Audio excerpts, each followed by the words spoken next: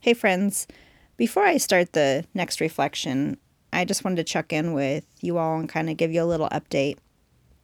The last time I had recorded a Tao Te Ching reflection, I had mentioned that I was going to pause and take 30 minutes of silence and stillness in each and every single day. I was going to commit to that.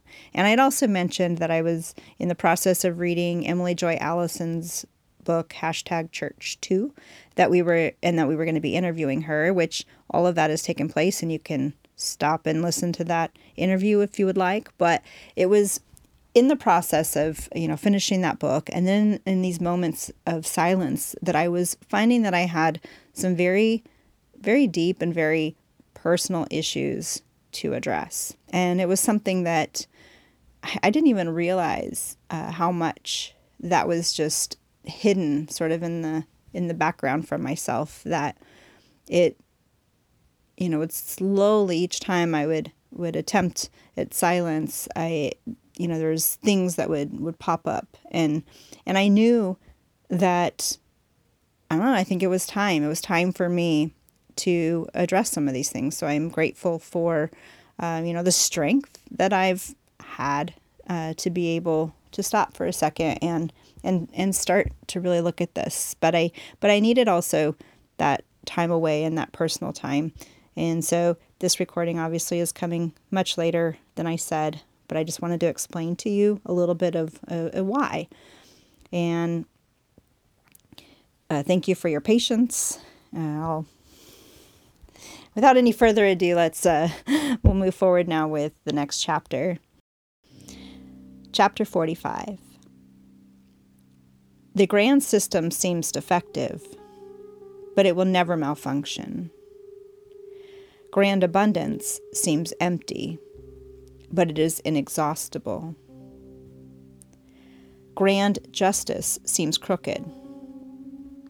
Grand virtuosity seems unskilled. Grand eloquence seems unlearned.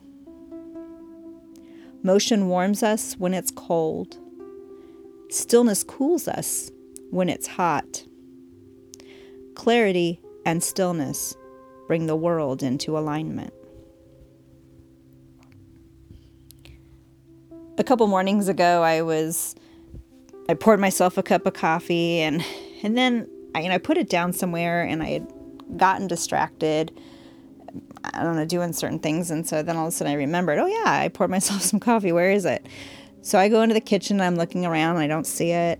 I start to, go throughout the rest of the house. And for those of you that know where I live, my place is extremely small. There's not a lot of places for it to be. And so I roamed the house, and I think I went into the room like 3 times each, looking all over. And I know I poured this cup of coffee. Nobody has come or left since I poured it, so it's not as if somebody could have taken it. And it doesn't have legs to walk out, so clearly it's got to be in here somewhere. So where did that coffee go? And then I got to the point where I couldn't spend any more time looking at it, that I had to attend to some things. And then it was just a few minutes later that I'm in the kitchen, and right in front of me, smack dab in the center of the kitchen table, is my basically full mug of coffee. And when I saw it, I laughed because I realized that, so most mornings I have a red cup. We have a lot of red mugs that we have, hanging on a shelf, and I just grab one of them and pour my coffee. Well, this time I grabbed, we have oddball ones too that I put in a cupboard, and I had grabbed just one of those. And apparently, because I was looking for my usual red mug, I absolutely could not see my mug of coffee right there, right in front of me, literally right in front of me. It was just in a different color mug from what I was expecting. And that was a very real moment of where I was able to realize that my expectations of something, or even my incomplete understanding of something actually gets in the way of me literally seeing something that is right there in front of me. And it's crazy. I know that, I know the brain, does certain shortcuts and things like that. And so it's, a lot of it's a survival thing. But, if normally it's a red cup, I'm sure it's quicker for me to sort of process and look for my red cup. But in some of that efficiency, again, I can't even see something that is right in front of me. And perhaps if it's something I don't, like if it's an incomplete understanding, I can't possibly know what actually is, because I don't even have the capability at that moment to fully understand what that would look like. So this chapter is a great reminder that sometimes what is reality, what is the best and most perfect version of some of these things, it will look to us like the opposite. And it might keep us, if we're not careful, from seeing what is the actual best version of doing things, of being. But also what I do like about this chapter is Lao Tzu also gives us a cure, or at least a helpful way of being able to address this. And that's at the very end when Lao Tzu says, clarity and stillness bring the world into alignment.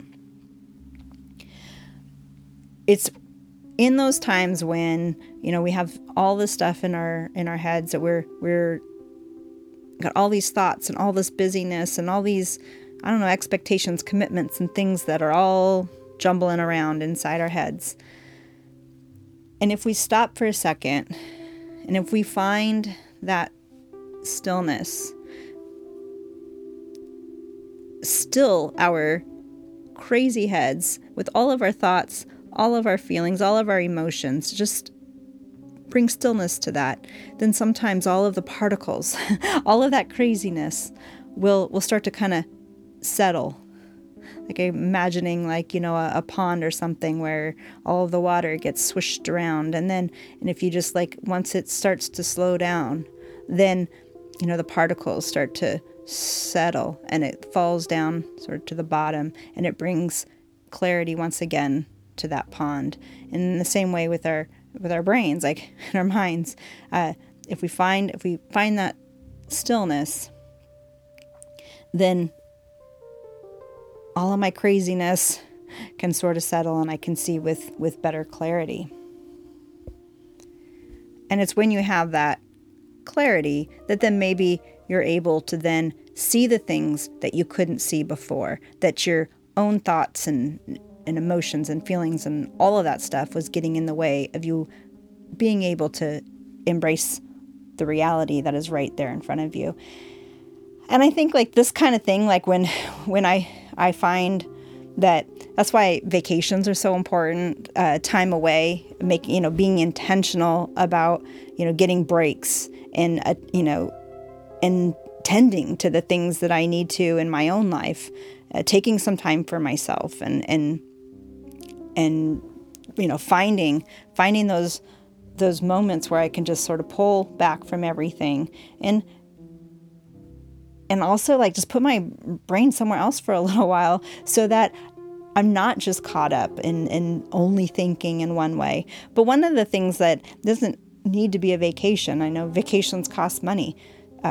It could literally be just that silence and stillness that I was, talking about, that doesn't cost money. I don't have to pay anything to do that. And if I schedule that out in my day, I know my day will be so much better. It's a chance for me to check in, see where I'm at, stop me right in my tracks of getting all up in my own head, and being able to then, when I come back, when I'm ready to, after that time of silence and stillness, then I can go back in and engage back in to all of those things that I need to do, but maybe a little less frantically, and maybe with a little bit less of my own expectations and incomplete understanding, and that I can actually see the things that I need to see to do the work that I need to do.